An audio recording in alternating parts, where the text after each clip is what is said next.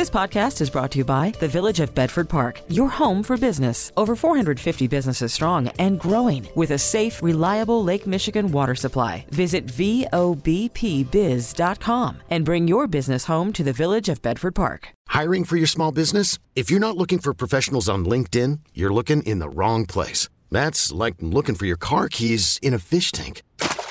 LinkedIn helps you hire professionals you can't find anywhere else, even those who aren't actively searching for a new job but might be open to the perfect role. In a given month, over 70% of LinkedIn users don't even visit other leading job sites. So start looking in the right place. With LinkedIn, you can hire professionals like a professional. Post your free job on linkedin.com/recommend today. Right now, though, first-time claims for unemployment benefits, they seem to have dropped significantly. That and the credibility of the Fed is being called into question.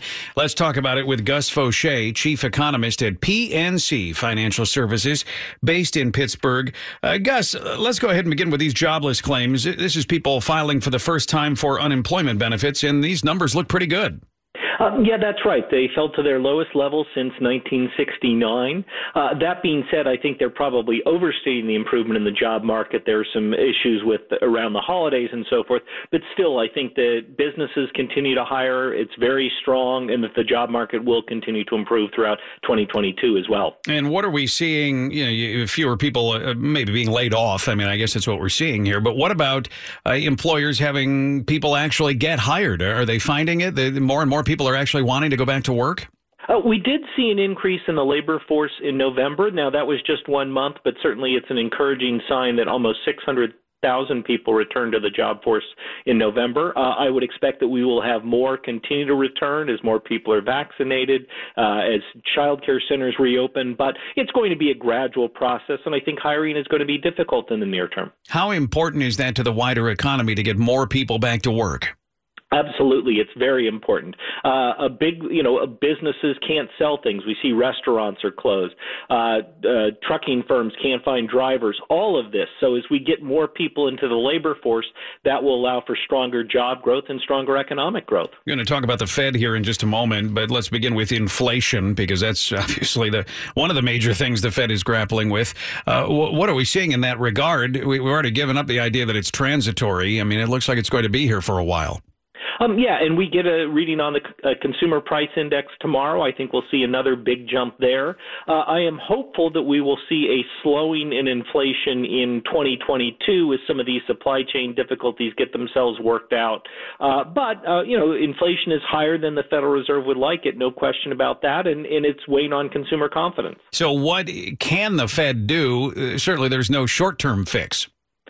Yes, what the Fed can do is it can raise interest rates more quickly than it was expecting. So it could reduce its purchases of longer-term securities, treasuries, mortgage-backed securities, putting upward pressure on interest rates, reducing the incentive to borrow. It could raise short-term rates. But that doesn't happen overnight. It takes its time for those effects to work their way through the economy. So the question is, how much do we see a slowing in inflation in 2022? How much is the Fed concerned about longer run inflation that they need to raise interest rates more quickly than they were expecting? So when it comes to the Fed's credibility and people trusting that the Fed, I hate to say knows what it's doing, but can make the right policy moves, what are we seeing or what are we hearing? Because you had the Fed, they're the ones that said transitory. Now we're seeing that they were wrong on that. And I think a lot of people have been wrong on that. I don't want to put the blame just on the Fed. We've been in an unprecedented situation. We're still down by 4 million jobs from where we were before the pandemic, but at the same time, inflation is high, and the Fed is supposed to be looking at both inflation and employment. So they have a difficult task ahead of them. We're dealing with a situation that we've never seen before. We still have lots of unknowns out there about the Omicron variant and so forth. So they have a very difficult task ahead of them for the next year or two. Thanks so much, Gus Faucher, chief economist at PNC Financial Services. An hours-long outage at Amazon Web Services yesterday caused chaos on multiple platforms. Let's discuss the breakdown. Adam Levin, co-host of the podcast What the Hack with Adam Levin, also author of the book Swiped. Adam, do we have any idea yet what caused this outage, or is that not really being released yet? It really isn't being released yet. There are some people with darker views of this that think it could be the result of, let's say, a denial of service attack, where an outrageous amount of traffic is thrown at a particular website, and that brings the website down. And if that website has services connected to other places, it could bring them down as well. And it also could just be a technical glitch. But you remember that when the internet was first revealed to the world, it was supposed to be able to withstand a nuclear attack because of the decentralization of the internet. However, this shows, because of consolidation, the things that can happen when a major digital hub goes down. It can take a lot of folks with it. Yeah, not just Amazon. I mean, you're talking right at the holidays, a lot of people shopping. Not only does it mess with Amazon and their delivery times, but there are many websites dependent upon Amazon. No, you're talking about everything from Coinbase to Netflix to Venmo to Disney Plus to Ring, Fidelity Investments, even NPR. These kinds of things have repercussions. Now, it's one thing if you're watching The Mandalorian and your viewing is interrupted because the stream is down because of a problem. But it gets more serious when you're talking about people trying to do, for instance, financial transactions, and all of a sudden things go dark. And the problem with these kinds of digital hubs is that there's not like you can pick up the phone and call somebody immediately. The problem is that you can't get someone on the phone, and as a result, it can be a pretty terrifying experience. And especially if you're a smaller business, many rely on Amazon's website. I mean, the web they're hosting too, but Amazon's website for big-time sales this time of year, big part of their budget. No, absolutely. And this, again, demonstrates the whole concept that the technology that makes us powerful also makes us vulnerable. And, it is time to think about alternatives. And that is if you're dealing with something that's purely digital, but you're also involved with processes that, keep the doors open or, involve your finances, you always have to have kind of a backup plan. And that backup plan has to include somewhere you can go and some human being that you can talk to who can help you through. Yeah, because one of my questions was how to prevent this. That's really the only way to do it, right? I mean, there's really no other way to prevent this because there are going to be things like this that happen in the future. Oh, no. We have to assume that this is a fact of life. We are as more digitally connected now than ever before. It's the whole theory of someone sneezes in Peoria, someone's got a cold in Paris. This is the world. And so we have to figure out how to operate in this world and find alternatives. And that's not so easy to do. But as we see more and more and more consolidation, when you have these digital hubs in particular, when they suffer some kind of issue, this can definitely impact organizations worldwide in all sorts of disciplines. So that's disturbing. Thanks so much, Adam Levin. Always good to talk with you, a co-host of the podcast, What the Hack with Adam Levin. Information to make cash and save cash. The WBBM Noon Business Hour continues. Suburban headquartered Walgreens is looking to sell its overseas business, while rival CVS is focusing on becoming more of a healthcare destination. Let's find out more. Bruce Japson is with us, Chicago-based healthcare writer for Forbes. Bruce, good to have you with us. Let's begin with Walgreens. They're looking to downsize a little bit. Well, Cisco, these are just reports. There was a report in a British tabloid, for what that's worth, that Walgreens was going to consider divesting its UK Boots pharmacies. For those of you who've traveled overseas, know that Boots is a big brand. It's like the Walgreens of the UK, and there's talk that they might divest that. More broadly, I mean, if they were to do that, Walgreens is spending a huge amount of money. They invested over $5 billion into Chicago-based Village MD, which is rolling out doctor practices that are attached to Walgreens, to physicians in Walgreens and so forth, to compete with CVS Health, which has long had the nurse practitioner staffed clinics. So you have essentially what people can look forward to is more primary care services in or attached to their pharmacies, or in the case of CVS, affiliated with their pharmacies, because CVS said today in their investor day that I watched that they were going to look at acquiring more physician practices. So this is really a sea change for your corner drugstore. And you have you're touching on this, CVS really wanting to be more than a corner drugstore and moving more in that direction. Yeah, definitely. And what you also understand the difference between CVS and Walgreens is CVS, a couple years ago bought Aetna, which is the nation's third largest health insurance company. And so if you are in the Aetna health benefit plan or the CVS Caremark pharmacy benefit plan, you would tend to get more discounts and such if you used a CVS facility. Of course, you might be, depending on the health plan, you might be restricted to those facilities.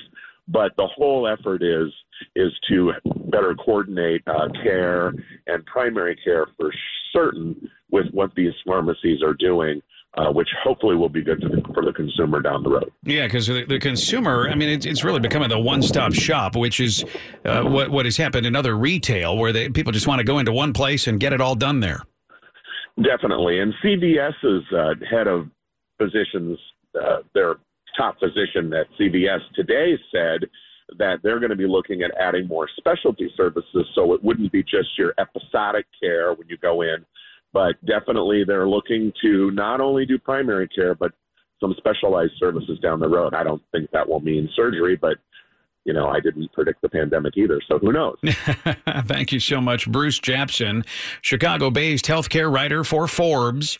A deposit for your future. The WBBM Noon Business Hour continues. Markets are mixed. The Dow up 54, the NASDAQ down 143, and the S&P down 9 points. Let's see what's going on. Paul Nolte is here, portfolio manager at Kingsview Asset Management here in Chicago. Paul, what do you make of what you're seeing on Wall Street today? Yeah, it's a little bit of a reversal from yesterday when tech really was leading the rally and everything else was kind of slumping. And I think we're getting a little bit of that change now as, the weekly jobless claims came in at multi-decade lows. And the reading on that is a very healthy employment market, and one that should support at least the quote-unquote reopening trade. And so investors have, at least for today, rotated a little bit away from technology and into some of those reopening stocks. Yeah, the volatility that we've been seeing really over the last several weeks, is that expected as we figure our way out of this pandemic? Will that continue? Yeah, I think so. It's one that's really been a hallmark as we get different bits of news on either a new variant, different variant rise or fall in number of cases, et cetera. We're seeing that being reflected in the market on a daily basis by the types of stocks that do well or do poorly. So from a very short-term perspective, we're still fairly beholden to the news flow. So with the volatility, how does an investor react? What do you do? Is it defensive? What do you do with your portfolio? Yeah, one of the things that's interesting to us is is how the yield curve or how bonds are reacting. And we're seeing that flattening of the yield curve. The Fed last week, Chair Powell said, we're going to be cutting this tapering is going to happen kind of quick. And by implication, then the first rate hike is going to happen sometime mid-year next year. That typically spells trouble for stocks. So for us, we're looking at taking some money off the table out of the equity markets and maybe being a little bit more defensive. But that's a longer term, maybe 1 to 1.5 year look out. On a day-to-day basis, we want to take some money out of the technology area. We think that's extended and move toward some of the more defensive areas, consumer staples, utilities, healthcare, industrial type stocks. Those tend to be fairly undervalued in this market. And even if the markets do correct sometime next year, they should hold up very well. Do you find with the tech stocks that a lot of investors, they really hesitate to get out of there because those are the stocks that always seem hot? They're the sexy ones. They're the ones that everyone's talking about. And the idea of getting out and getting into these staples, it seems kind of boring. It is. And you're exactly right. And two, I've got huge gains. I bought Apple 5-10 years ago, and we've made, multiple times our money. I can't sell that and write a check to the government for the capital gain. I'm just going to hang on to it. It's a good company. And you're right, it is a very good company. However, the valuations from our way of looking at things on many of those stocks are expensive. So it's not really an all or nothing decision, but maybe take some money off the table, take off maybe 10 or 15% of the position, at least this year. And then you can do that again early next year as well and pay those taxes sometime later on. But I think you want to have at least a strategy to reduce some of that exposure. What about some of the travel stocks? I'm thinking airlines, cruise lines, hotels, especially the airlines say they're not totally pre-pandemic, but they're doing pretty well. They are doing very well. If you've done any traveling through airports, you know that the planes are full and the airports are reasonably busy here. As a matter of fact, Southwest said the fourth quarter they should be profitable, and they're projecting profitability all next year. I think those, again, they're very dependent on a day-to-day basis of the news flow around the coronavirus. And so you may have those opportunities where things look kind of dire in a particular day to pick up some of those high-quality names, maybe at a little bit lower price, but your time horizon has to be really 2, 3, 4 years and beyond. It's not one that you're going to be able to or want to try to trade because it's just too difficult to do. But from a very long-term perspective, I think there's some value there. Thanks so much, Paul Nolte, Portfolio Manager at Kingsview Asset Management. I'm Sandra, and I'm just the professional your small business was looking for. But you didn't hire me because you didn't use LinkedIn Jobs. LinkedIn has professionals you can't find anywhere else, including those who aren't actively looking for a new job, but might be open to the perfect role, like me. In a given month, over 70% of LinkedIn users don't visit other leading job sites. So if you're not looking on LinkedIn, you'll miss out on great candidates like Sandra. Start hiring professionals like a professional. Post your free job on linkedin.com/recommend today. Making sense of your dollars. The WBBM Noon Business Hour continues. Clothing retailer Ralph Lauren's unveiled a holiday-themed experience complete with unique outfits for the game Roblox. Let's learn more about the project. Matt Wren is here, co-founder and chief tech officer at Bundle AR here in Chicago. So Ralph Lauren figuring out something Nike and others have already figured out. If people are in the game, you may as well try to sell them something. Absolutely. Thanks for having me on again. It's interesting because, the question comes up with a lot of people, and I read a little bit about what Ralph Lauren is doing, that they're actually going to be selling clothing that can be used for Roblox characters, obviously, much cheaper than physical clothing, but they are actually looking to sell the clothing, which is, again, that's one of the, you hear that in some of the other platforms. I haven't heard that too much about Roblox, although Roblox is built for it, which is kind of neat. And so help people who are not familiar with Roblox to understand this. I mean, people are actually in this game. They're playing this game. They have characters. They have neighborhoods. They have clubs where they can hang out. They can go to concerts. And so if you're going to have this experience, well, you may as well dress your character well. Exactly. Roblox as a platform is actually, it's really neat because the users of Roblox can actually create the content for it as well. So essentially I can go and, you alluded to the Nike experience there. Nike is doing this. They're creating Nike World, basically. So as a user of Roblox, I can go and create kind of my own little world, and I can put games, it's a game, and I can put games in there, and I can have those games either be free or be paid for. And if they're paid for, then I can actually generate revenue for it. But in addition to having that, I can also have unique things like certain types of clothing or certain materials in there that, again, they can either be free and people can earn them by playing in my world, or they can buy them. So it's this whole, sort of internal video game economy that exists. It's really neat. So help people understand this here when it comes to what Ralph Lauren is shelling out here. I mean, it doesn't, what does it cost you to come up with sort of virtual clothing in a game?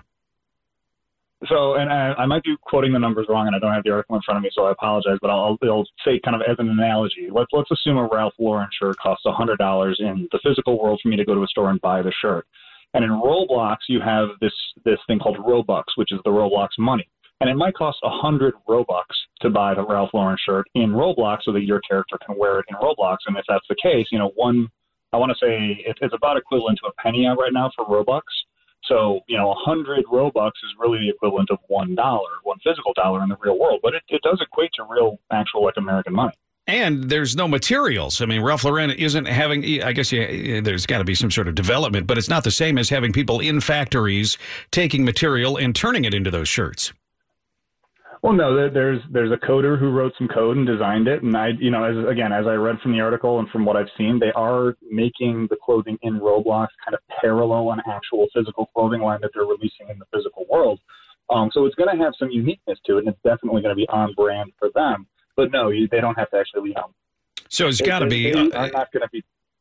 I'm sorry. There's got to be other retailers wanting to get on this too. We talked about Nike, but there have to be other retailers. I'm thinking for different food that you can play around with and enjoy in Roblox.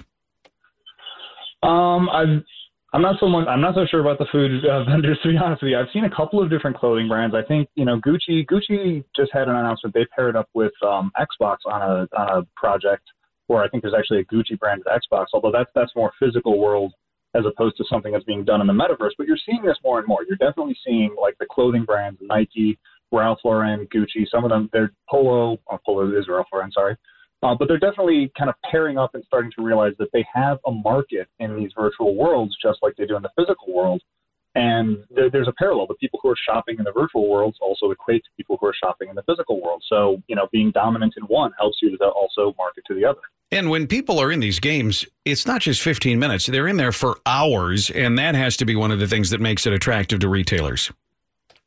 Absolutely. That's the one thing about the video games, Roblox in particular. My kids play Roblox. I don't actually let them buy things in Roblox right now, but they both play it, and they play it a lot. It is on their phones. They are playing all the time. They get to play with their friends. So they'll see their friends in school, and then they'll be at home 3 hours later, and they're playing with the same friends in Roblox, even though they're obviously not in the same location. So it's like a lot of other video game worlds like that, in that, they have friends that they've made that are their actual friends in the physical world, but they also have friends that are people that might be across the country that they don't see or that they may have never met in person before, but they see them all the time in the games that they play as well. Thanks so much for all the latest. Matt Wren, co-founder, chief tech officer at Bundle AR here in Chicago. It's Technology Thursday. Money conversation that pays a big dividend. The WBBM Noon Business Hour continues. The company Rent the Runway changing strategy. It's struggling to make a profit. Let's get the latest from Jan Rogers-Kniffen, CEO of J. Rogers-Kniffen Worldwide. Jan, begin for people who are not familiar where they talk about the Rent the Runway concept and what they do. Well, Rent the Runway was the first big player to decide that they would come out and basically rent you the outfit. And the way it got started was basically renting prom gowns to college girls. And now it rents everything to everybody. But that's the way it started out. It was the same concept that we used to rent tuxedos to guys to go to important events. They started renting gowns to young women to go to important events. And then they branched out. They started renting dress-up clothes to everybody, and now you can just get your work clothes there. But it's rental program. You rent it, you wear it, you send it back, you get another outfit, you join the club, and you get to continue to wear different outfits for a fraction of the cost of actually owning the outfits. Seems like a no-brainer, right? Why would you want to own it if you could rent it and just keep wearing different things, and every time you were on Facebook, you'd have a new outfit on, and you wouldn't have to have bought one? And that's the way they started this concept, and it's grown, and now it's a public company, so it's a big player in the space. And it's kind of like the same concept as things like Poshmark or The Real, where you're buying used clothes and then you're selling them and you're buying the next batch and you're increasing the velocity of your closet, except in this case, you never own them, you just rent them. It's going to be a big business, just like buying the secondhand business is going to be a big business. Neither one of those is totally novel, right? We've done both of those forever. There's always been consignment shops, and there's certainly almost always been rental of dress clothes for guys. But now we've branched it out dramatically, and it's, of course, more environmentally friendly. You don't have to make nearly as much clothes. It's cheaper for the person if they really want to keep changing outfits. So it's a great concept. And why have they struggled? I mean, why not profitable? You mentioned places like Tuxedo Outfits, and they make money. Well, we owned the biggest tuxedo outfit in the country called After Hours Formal Wear back in the day, and we made lots of money at about a 70% gross profit margin. However, This business has been tougher because it's complicated by needing a lot of inventory in a lot of different sizes.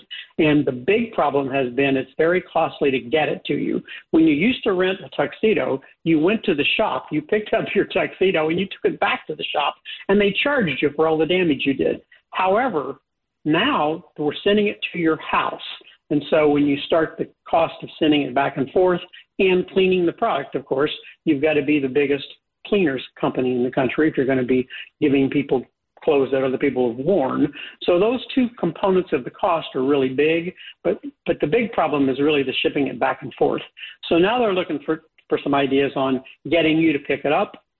Like, that's not novel, but they haven't been doing it. That could cut their costs. And they're also looking to partner with designers so that they basically share in the revenues, and generally they can do that on a cheaper basis than buying the garment from the designers. Thanks. So there's a couple of inventory light ideas they've got going on to increase the profitability. Thanks for all the details and analysis. Jan Rogers-Kniffen, CEO of J. Rogers-Kniffen Worldwide. We really need new phones. T-Mobile will cover the cost of 4 amazing new iPhone 15s, and each line is only $25 a month. New iPhone 15s? It's better over here. Only at T-Mobile, get 4 iPhone 15s on us and 4 lines for $25 per line per month with eligible trade-in when you switch. Minimum of 4 lines for $25 per line per month with autopay discount using debit or bank account. $5 more per line without autopay, plus taxes and fees. Phone fee at 24 monthly bill credits for well-qualified customers. Contact us before canceling account to continue bill credits or credit stop and balance on required finance agreement due. $35 per line connection charge applies. See T-Mobile.com.